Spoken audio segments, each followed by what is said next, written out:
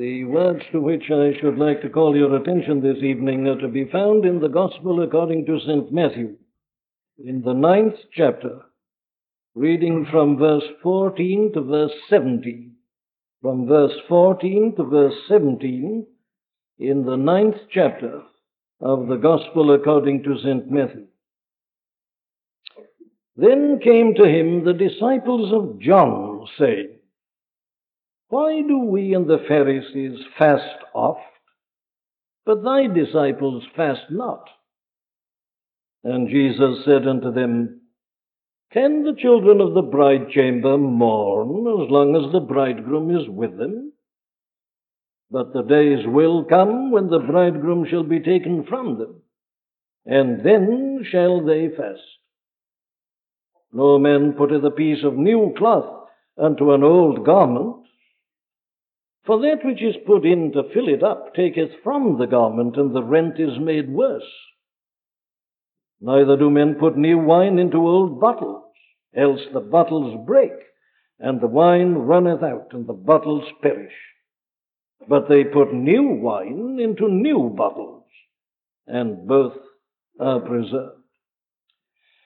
Now, those who come here constantly and regularly will realize that we are continuing a number of studies in this 9th chapter of the Gospel according to St. Matthew. Each of these incidents follows upon the previous one.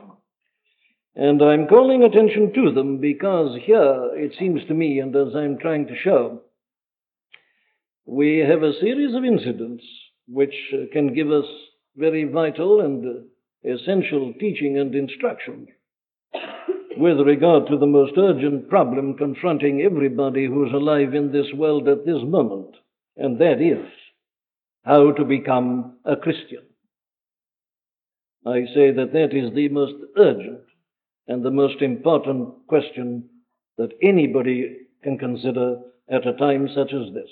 I needn't take your time in elaborating that. The whole uncertainty of life, we know not what the morrow will bring forth, should surely compel all thinking people to ask certain fundamental questions. What is life? What's its object? What's its purpose?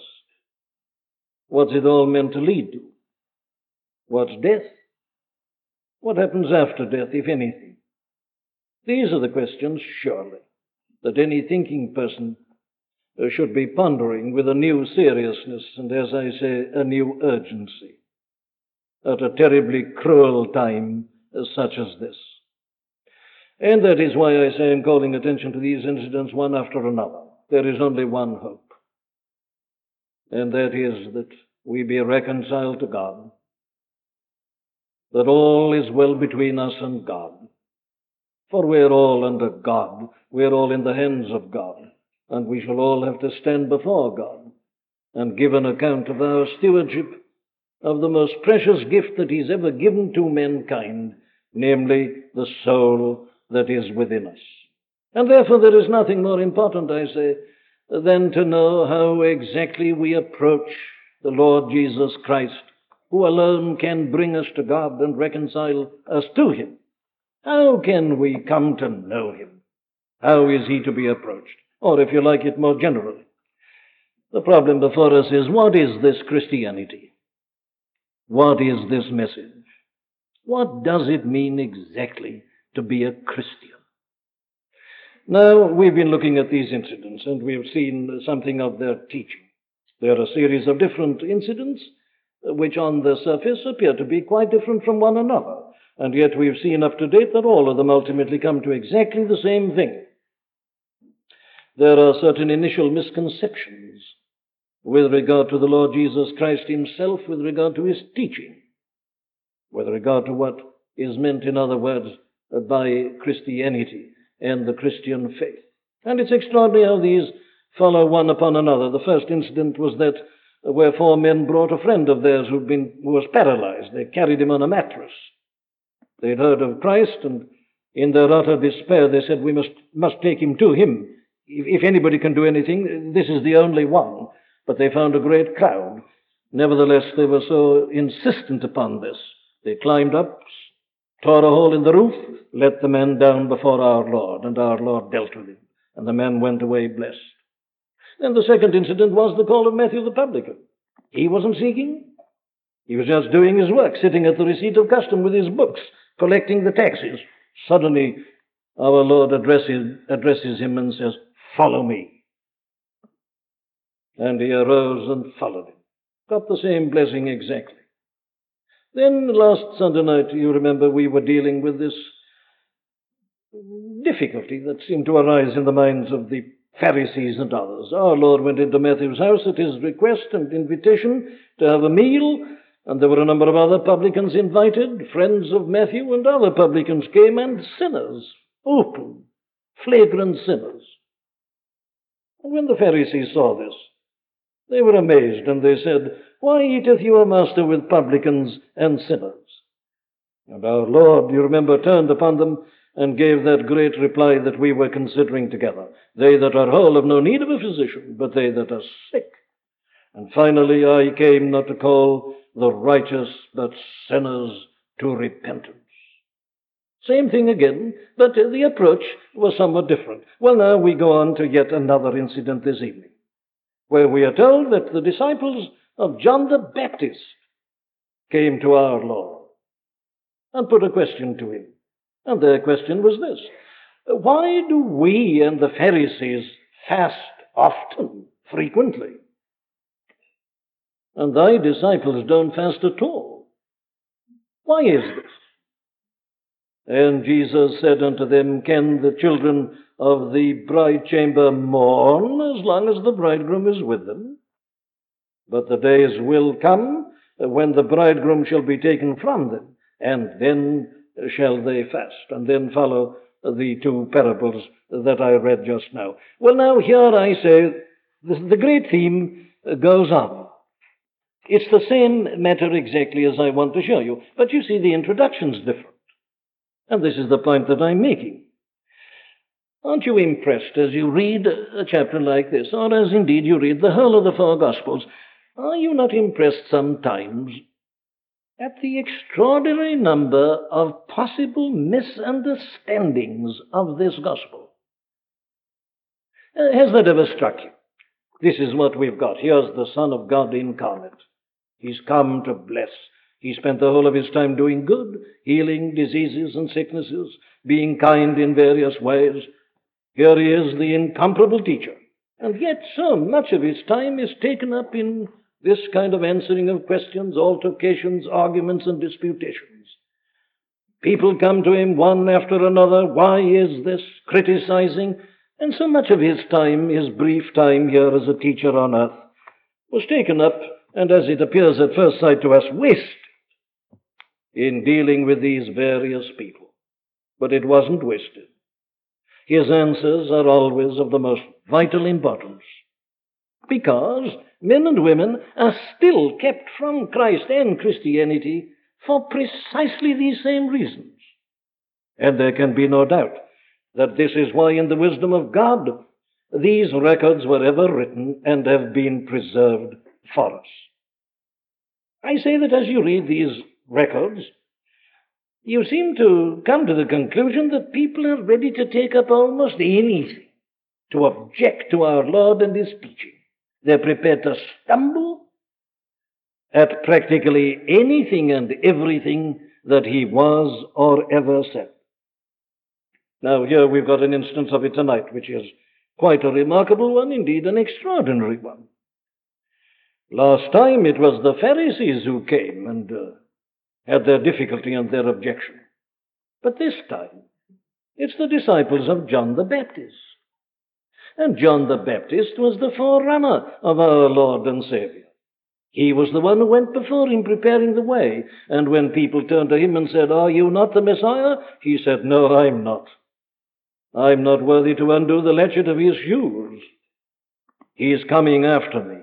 I'm simply the one who goes before him." Well, now, here is the one, John the Baptist, who said, "Behold the Lamb of God that taketh away the sin of the world." And yet it's the disciples of John, of all people, those who should have been on his side and understanding it all. They are the very people who come here and put this question. Why is it, they say, that we and the Pharisees are constantly observing days of fasting? And your disciples never fast at all. No, they stumbled at this, and they were annoyed by it. They stumbled at our Lord himself, at his behavior, and obviously at the teaching which he had been giving to his followers. Well, now then, on the surface, I say, this appears to be an entirely different case, doesn't it? And yet, as we come now to examine it, we shall find that fundamentally it is exactly the same as the previous cases. Indeed, this is the great point I'm establishing. That all difficulties with regard to believing on the Lord Jesus Christ and becoming a Christian, all of them ultimately are due to one and the same thing.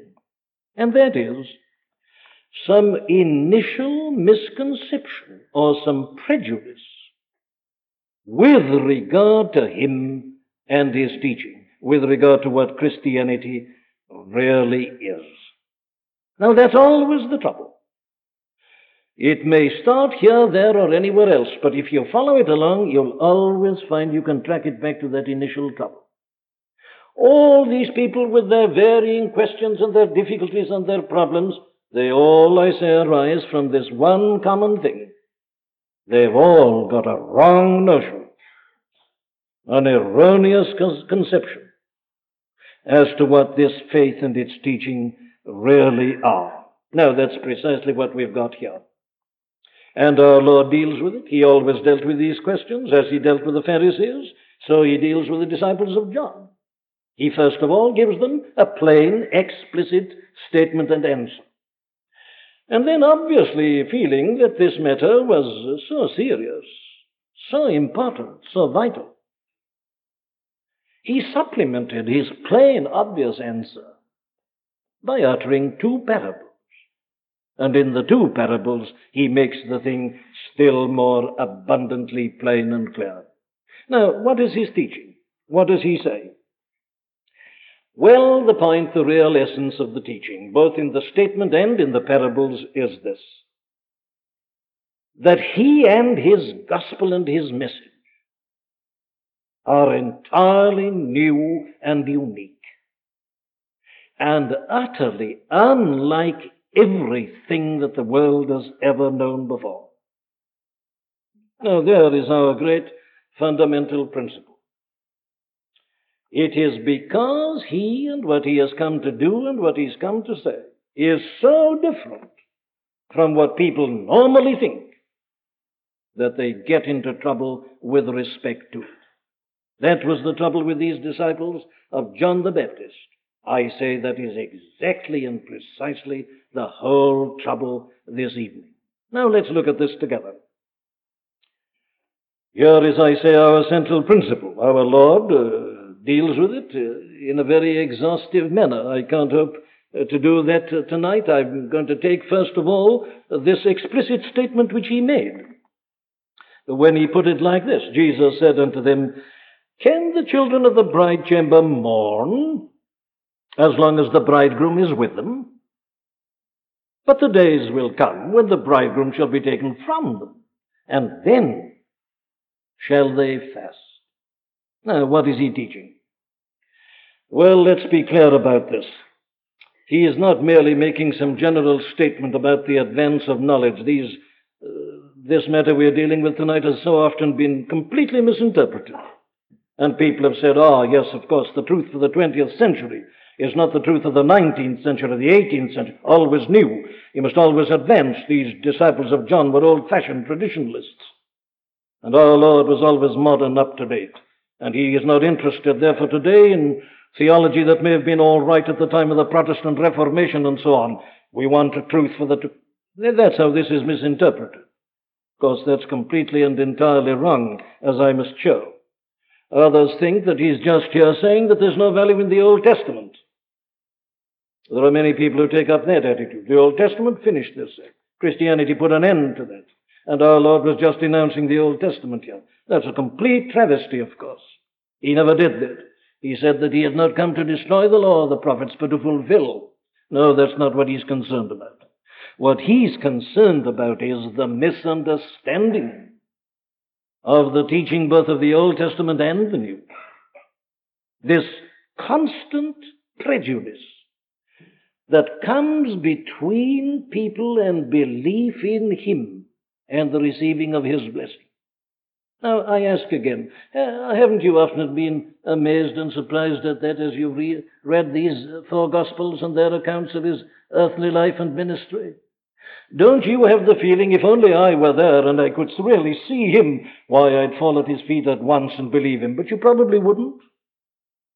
If you don't believe his message now, you wouldn't have believed it then. And you would have refused to do so. You would have stumbled at one of the things that caused these people to stumble. What are they? Well, let's listen to his teaching. This is how our Lord puts it in his reply. He starts off by saying that Christianity is always surprising. That's the first postulate. Why do we and the Pharisees fast oft, but thy disciples fast not? Surprise. His replies got it equally clearly. Can the children of the bride chamber mourn as long as the bridegroom is with them? As if to say, you seem to have a wrong notion of who I am and what I'm doing here, and the whole atmosphere of what I'm doing. Not a chamber of mourning, this is a bridal feast. Surprise. Now, this is, I say, a most important point. In our previous incidents, this element of surprise has come out every time. You see, the Pharisees, when they saw him sitting down at meat with a publican, indeed a number of them, and these open, obvious sinners, they said, this is impossible. A religious teacher, a man who claims to have come from God, sitting down with publicans and sinners? They couldn't get over this surprise. Well, here we've got it again. Disciples of John. They said, but look here. You're not keeping the rules. You're not behaving as you should behave. We and the Pharisees and all people who are really religious, we fast oft. And your disciples don't fast at all. They were amazed at this and surprised at this. Oh, let me emphasize this point. Our Lord was always surprising people. You can't go through these records without coming across it almost on every page and many times on every single page. If ever anybody surprised people in this world, it was the Son of God. The common people were surprised at him, amazed at him. They said, who is this? What is this? This man speaketh with authority, not as the Pharisees and scribes, and yet he's only a carpenter. He's just one of us, really. But, well, what is this? Read the accounts. You'll find that wherever he came, he created a stir and a commotion. The last time he went into Jerusalem, the people said, who is this? That was his effect upon the common people. Well, we've already seen it in the case of the Pharisees and scribes. They could not understand him. He was a permanent enigma to them. Indeed, they were annoyed by him because he never seemed to do what they thought he ought to be doing. Up to a point, they thought at first he was going to be right. Then they begin to be shocked by him here and there and everywhere, and they're always in trouble and asking their questions. But it's equally the same with the publicans. They'd always been regarded as outsiders, and they'd always been taught to believe that religion had got nothing for them. Religion was for good people, not for publicans and sinners.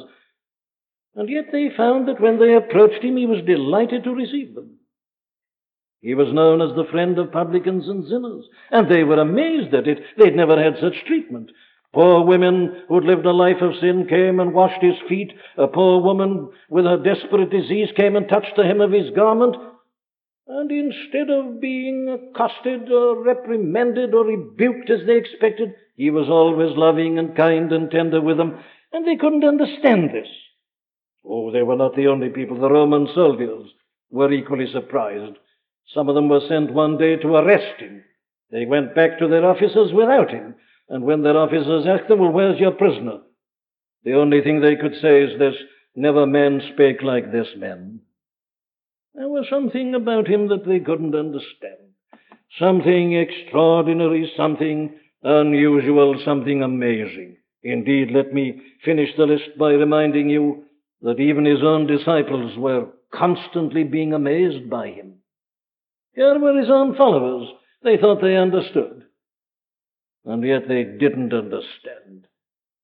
They were amazed, we are told. Read these accounts and watch for that expression. They were filled with amazement. They and the people said, "We have seen strange things today." There was something about him and what he did. Never what they expected, but always something unusual that caused a surprise.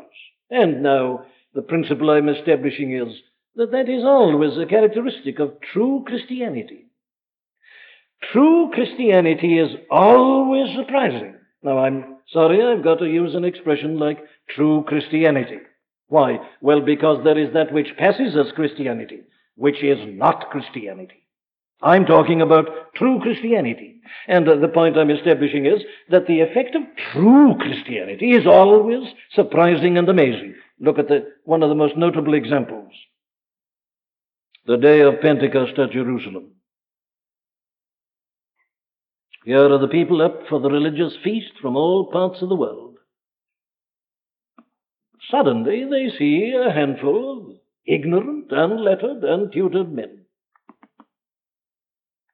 filled with an ecstasy of joy and of happiness, praising God, speaking in different languages, which they could all understand. And they looked on in utter astonishment and amazement. Some said, "These men are full of new wine, they're drunk." But they all joined in saying this: "What is this? This new thing, this Christianity." Its first effect upon people was to fill them with amazement and astonishment, surprise. And I could easily show you in the subsequent history of the Christian church throughout the centuries that Christianity, the true Christianity, has always had that effect upon people. Whenever there has been a reformation or a revival, it's always come in this same surprising and amazing manner. Now, what was it that led to the Protestant Reformation? What happened to Martyn Luther? Well, I can tell you.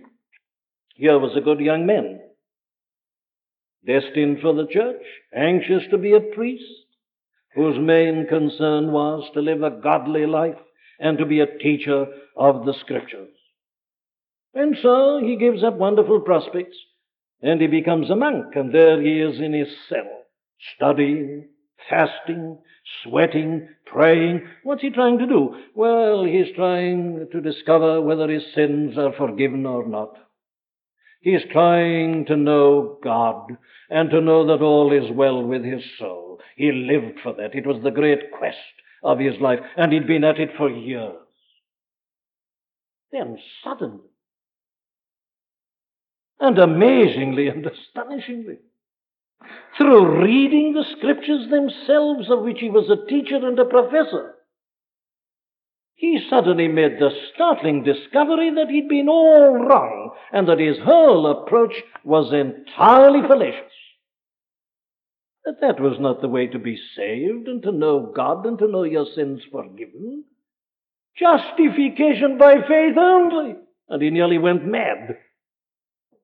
And it exploded into the Protestant Reformation. He was amazed. He stumbled across it. And it was so absolutely different from all he'd ever thought and all he'd ever been taught and everybody before him.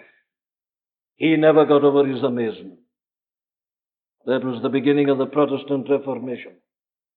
And my dear friends, it's been the same ever since. This burst upon the world as a new truth in the bosom of the church. Everybody was amazed. What's this? They said.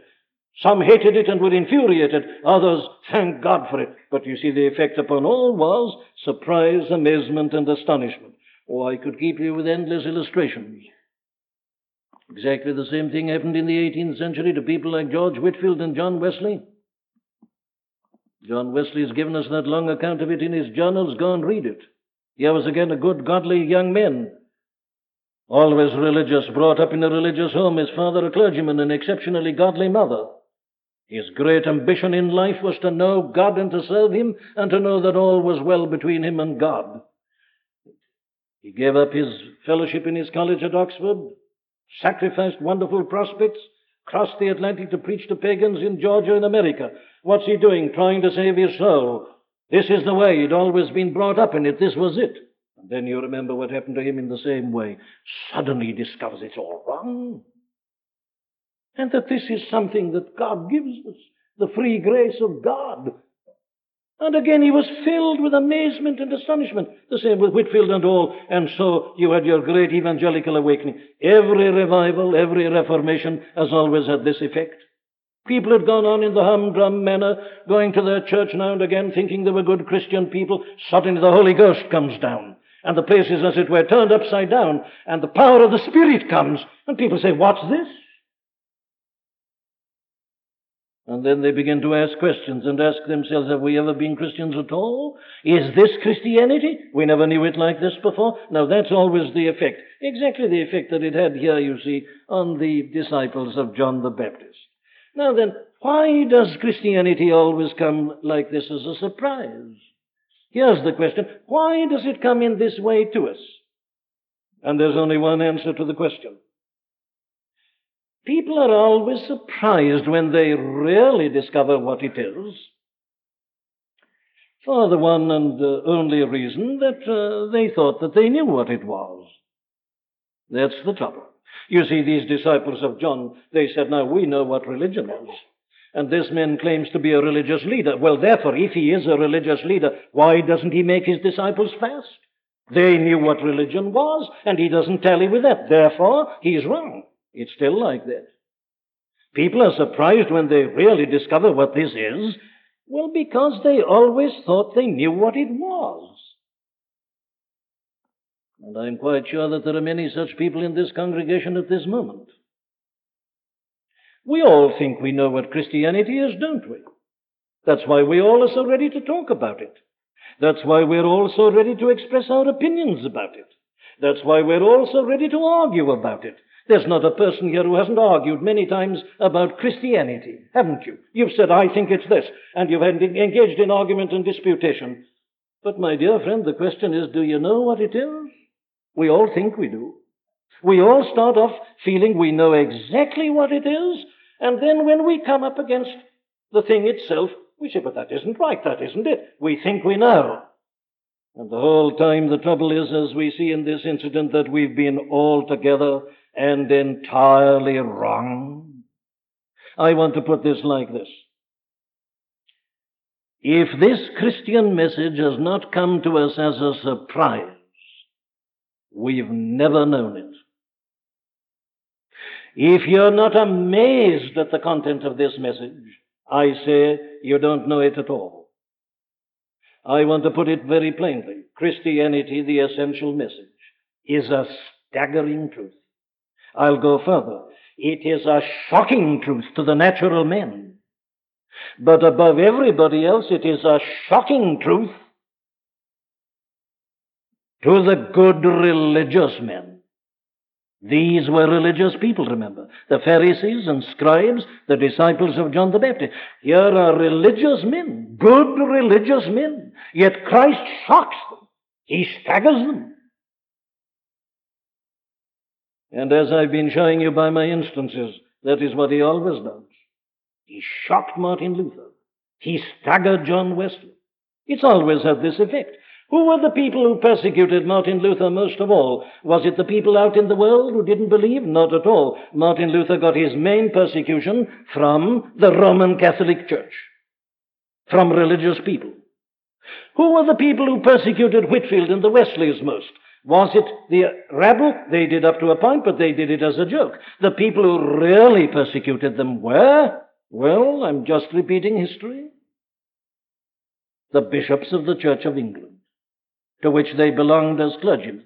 Their main persecution came from good religious people. Why? Well, because these men seemed to be preaching something that was wrong.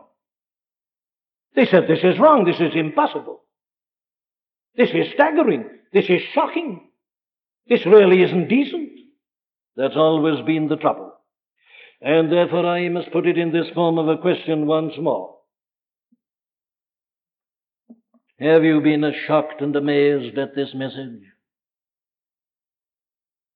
Has it come as a surprise to you?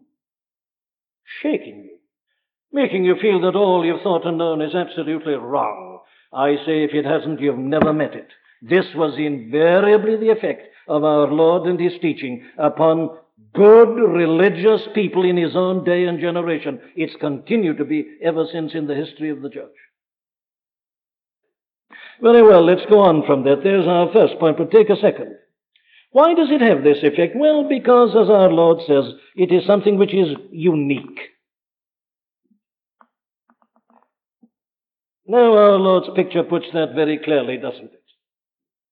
You see, here they are. They're arguing from the basis of their idea of religion and what has always been done in religious circles and in the realm of religion. And our Lord says, yes, do you expect people at a bridal feast, the marriage feast, do you expect them to mourn? Well, how utterly irrelevant it seems to be. We are discussing religion, and he's talking about a marriage feast. It's altogether different. Well, that's exactly the point he's establishing, that he and his message are absolutely unique. In other words, he's saying this, that what he is and what he has to give is not in series with anything else, that it's entirely unlike everything else, that this is something that comes in, as it were, when we don't expect it, and entirely different from what we had anticipated. Now, that's the great point that he establishes here. In other words, for me to put it in a more modern form, we can put it like this. Christianity is not something that you can add to anything else. There are many people doing that. That's why I think things are as they are today.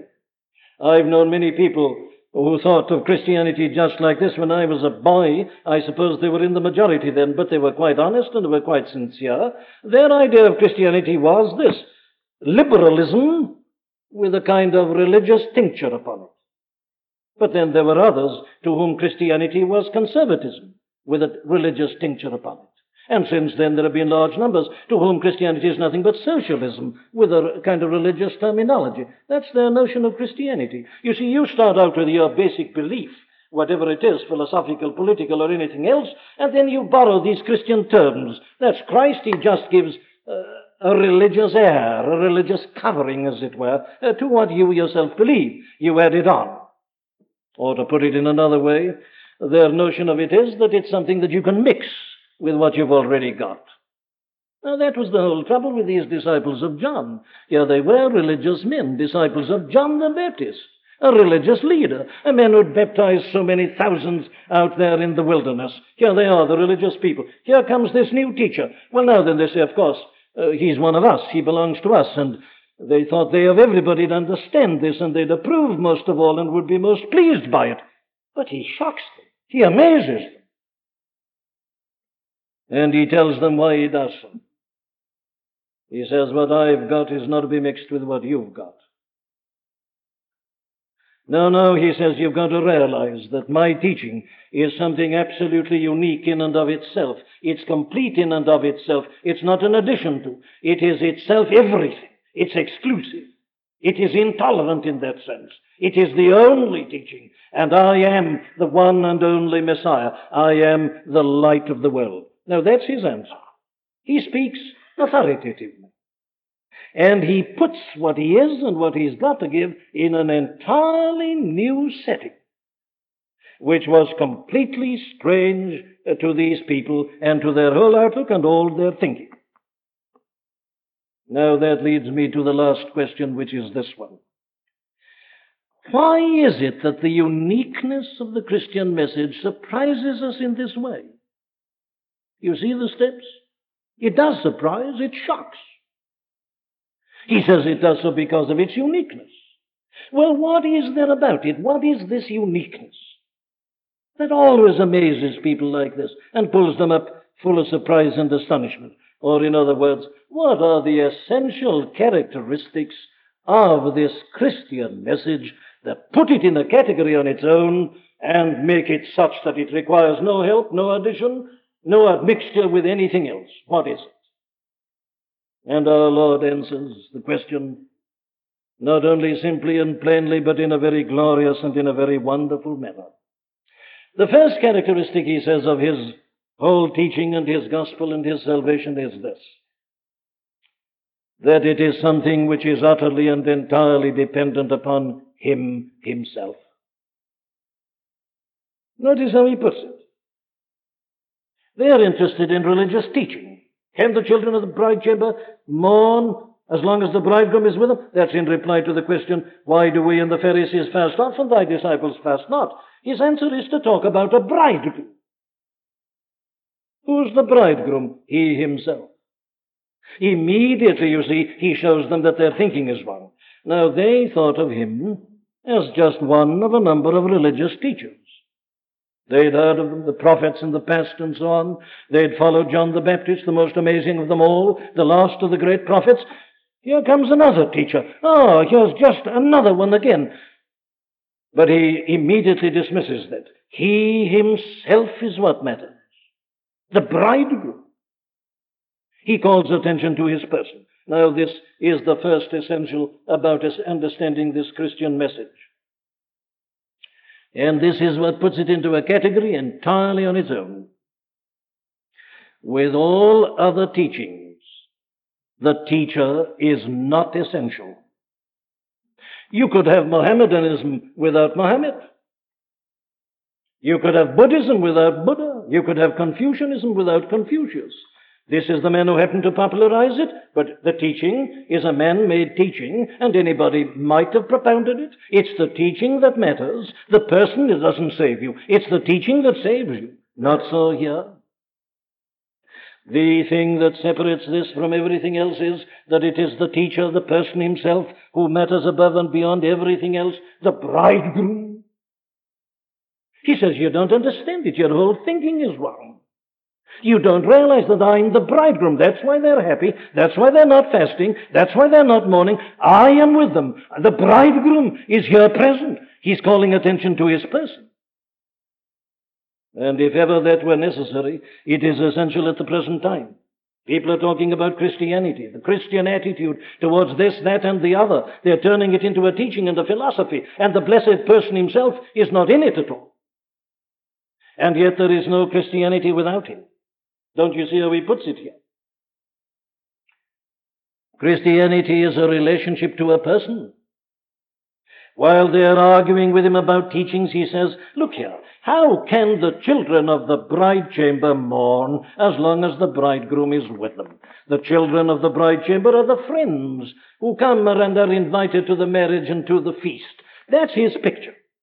What makes them what they are? Is it that they hold a certain teaching or that they've done certain things? Not at all. They're the friends of the bridegroom. They're related to the person. Here's the thing to start with.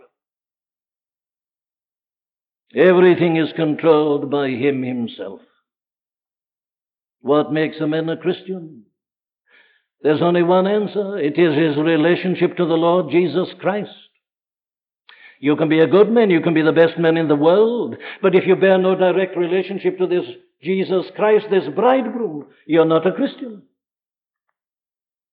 You can be good, you can be religious, you can be anything you like, but the vital question is, what is your relationship to this bridegroom? You see, he says it's central, it's vital. He says, while I'm here, they can't be unhappy and they can't mourn. When I'm taken away, they will mourn. What determines their life? I do.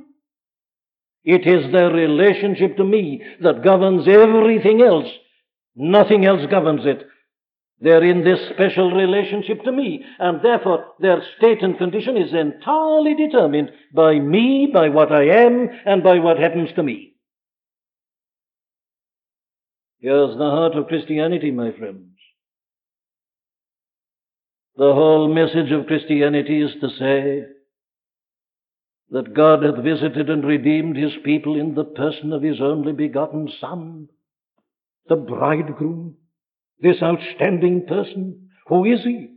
Well, look at him here. Listen to his speech. Look at his knowledge. Here he is forecasting his own death. He says the days will come when the bridegroom shall be taken from them, and then they shall fast. They will mourn then. They'll be unhappy then. The day is coming when I, the bridegroom, am going to be taken from them. Now here is what he's calling attention to himself, to his own person. Who is this person who can speak like this? Who is this that arrogates to himself this special position and calls himself the bridegroom, this special person, and all people are to be influenced by him and by their relationship to him? There is the first and the most essential truth about this Christian message. It is he himself that counts and matters supremely. If you regard him as just a man, the best man, if you like, that the world has ever known, and the greatest religious teacher and no more, you're not a Christian. He's the bridegroom. He's the one who has come down amongst us. Here is the incarnation. Here is the two natures in one person. Here is the uniqueness of this Son of God who knows what he's come to do. The bridegroom. My friend, are you related to him? Is your life determined by him this evening? If not, you're not a Christian. Is your happiness or your misery determined by your relationship to him? He says it must be if you're a Christian. He controls everything. Here then is the first and fundamental test.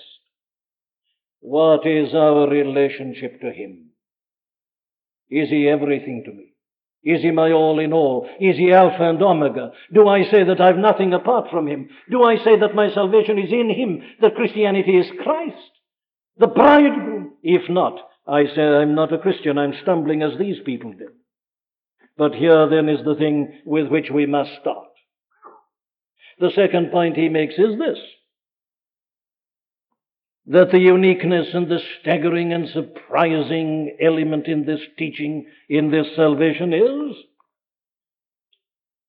that he makes it quite plain and clear to us that we become Christians and have our Christian joy not at all as the result of our own activities. See, that's what amazed and shocked these people. Look here, they said, your disciples are not fasting at all. How can they be possibly religious? How can they be good? How can they please God? They're not fasting as they ought. In other words, you see, what made you religious according to these people was your observance of the rules and regulations, your living of the good life. They fasted oft. They'd been taught to fast frequently, and they thought the more regularly you observed your fast days, the better you were, the nearer to God and the more pleasing to God. Religion is something that you do yourself, and you make yourself a Christian by observing the rites and the rules and the regulations of the church. There are thousands of people like that in the church tonight. They verily believe that what makes them Christian is this, that they get up early in the morning to go to early morning fasting communion. That's the thing. If you don't do that, you're a poor Christian. But if you do that, then you must be a real Christian. And they observe Lent and days and times and seasons and are governed by rules and regulations. And as you observe them, you're making yourself a Christian. That was the attitude. And to such people, the teaching of our blessed Lord and Savior was nothing but shocking and staggering. It seemed to be terribly wrong, and they rebuke him for it. But you see, he answers by saying, he says, that's not Christianity at all. He says what makes a man a Christian is not that he's been fasting and sweating and praying and doing good and trying thus to make himself a Christian. No, he says, what makes a man a Christian is that he's received an invitation to a wedding breakfast. He's done nothing. He just gets an invitation. Come to the bridal feast. It's just his relationship to the bridegroom, that he's a friend of the bridegroom. And here's the great occasion, and the bridegroom has invited him, and he's gone to the feast. That's Christianity, he says. Now, it's not surprising that these people were shocked, is it? When you've spent the whole of your lifetime thinking that you make yourself a Christian because you're a good man and by your good living and by your fasting and observance of rules and regulations, and are suddenly told, oh, that's quite irrelevant, doesn't matter at all. You just receive the invitation and accept it, and you're in the feast. You're a Christian. Now, do you see why I read to you that third chapter of Paul's epistle to the Philippians at the beginning? That's exactly the thing that staggered him and shocked him and threw him on his back on the road to Damascus. This Hebrew of the Hebrews, of the stock of Benjamin, this authority on the law, this expert in all the minutiae and the details of religion and religiosity, this Pharisee of the Pharisees, this man who excelled everybody in his zeal for God, as he thought, and persecuting the Christian church, and who relied upon his goodness, his righteousness that he'd thus amassed to put him right with God. And suddenly he is told that it's all done. No better than a manure heap. What a shock. And that you become a Christian by just saying, "Who art thou, Lord, and what wilt thou have me to do?" No more. Now I say that that's the most staggering, shocking thing a man can ever hear. But that's Christianity.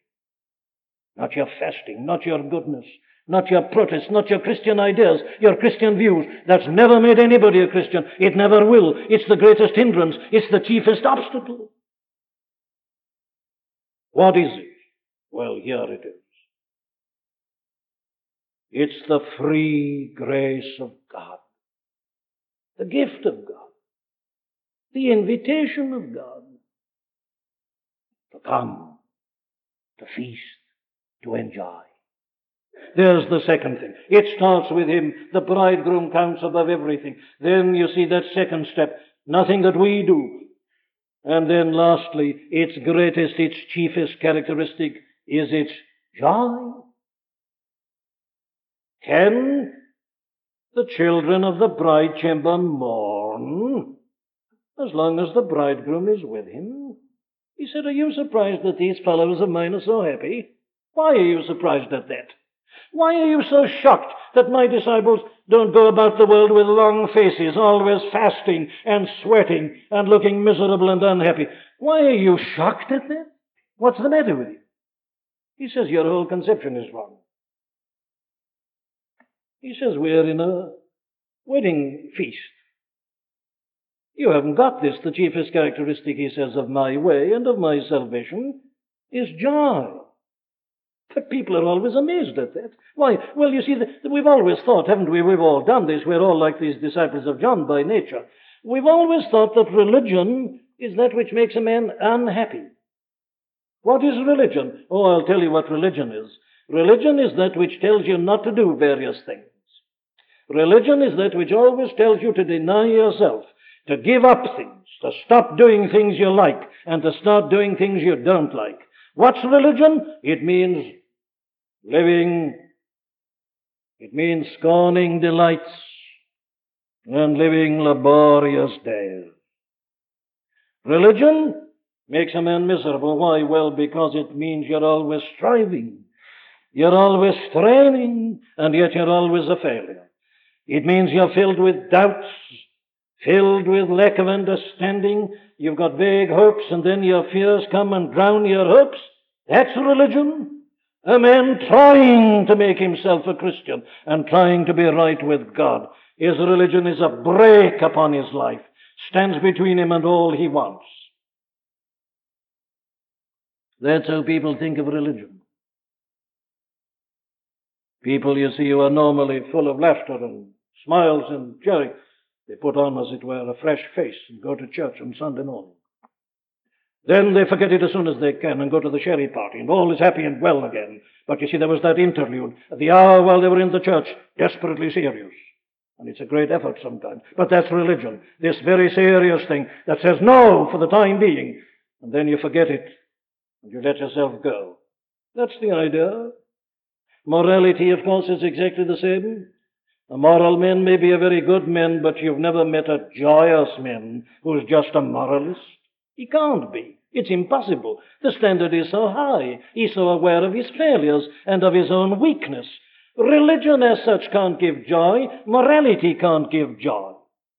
But here is something that gives joy.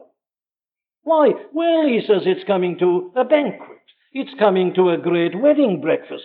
It's coming to a great feast. Well, why should there be joy about it? Well, for this reason. As I say, you've done nothing at all. You haven't paid for a ticket. You haven't had to pay a great price. You get an invitation from your friend. Come to my marriage feast. Come for nothing. And all you've got to do is to turn up and go into the feast.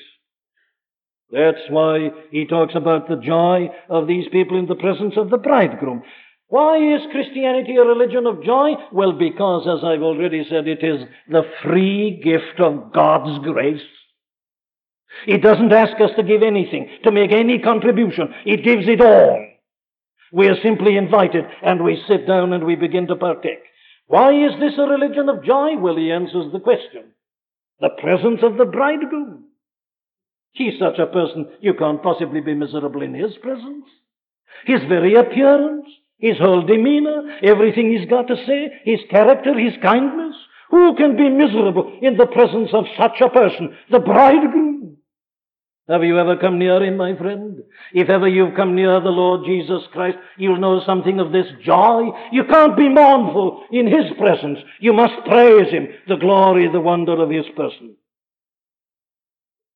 And then when you begin to think of what he's done for us, how he left the courts of heaven and humbled himself and became a man for us, that we might be delivered out of the misery of sin and its shame and all its confusion. He came and not only lived and taught, but he died that we might have this. Think of what he's done. Can you still be sad and unhappy? Are you still thinking of yourself and your own efforts and your fasting? No, this is wonderful good news. And then think of what he gives you so freely. What he places before you when you come to the feast and accept his invitation. Free pardon of all your sins. Though your sins be as scarlet, they shall be as white as snow. Though you've sinned until the moment you entered this building and have lived an evil life, it doesn't matter. Believe on the Lord Jesus Christ, thou shalt be saved. Your sins are blotted out now. You don't have to wait and propose this or that. Believe on him and you're forgiven now, here and now, without anything. Just as you are. That's what he gives you. Do you feel like mourning? Is this a time for putting on sackcloth and ashes? Aren't you on your feet shouting? He's offering it you for nothing. Because he's died, he offers you free pardon and forgiveness. What else? A new life. A new beginning. A new start. He's invited you to the feast. You come, you say, I'm in rags, I'm unworthy. It's all right, he says. Put the robe on. He'll clothe you with his own righteousness.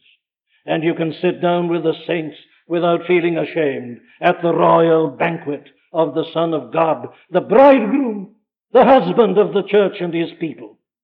And he'll fill you with a new power that you've never understood before and never experienced before. Oh, let me end by putting it like this. This is his description. You become the friends of the bridegroom, a friend of the Son of God. Yea, more, you become his brother. He's the firstborn amongst many brethren. You become a child of God. You become adopted into the family of God. You become a member of the household of God. You become an heir of God and a joint heir with Christ. Here's Christianity. What you said, you mean to say that a man who may have come in off the street tonight, who's never thought about Christ or God or his soul or Christianity ever in his life, do you mean to say he can come in and begin to enjoy that now with a man who's striven throughout the long life that he's lived? That's precisely what it is. And if you're not amazed at it, you don't see it. No man ever thought it was like this. It's utterly opposed to all we've ever thought. It's utterly opposed to all religions and all moralities and philosophies. It is unique, and it's amazing and surprising, but oh, the glory of it all, and oh, the joy that it should lead to. My dear friend, are you rejoicing in Christ Jesus? Did you hear Paul addressing those Philippians? Rejoice in the Lord always, he says. And again I say, rejoice. Again he repeats it, rejoice evermore. Go on rejoicing. What else can you do? My dear friend, do you realize that the Son of God loved you and died for you, came from heaven to earth to deliver you? Do you believe that? Do you know your sins are forgiven? Well, I say, if you do, you must be filled with rejoicing in the presence of the bridegroom and all that he has to give you.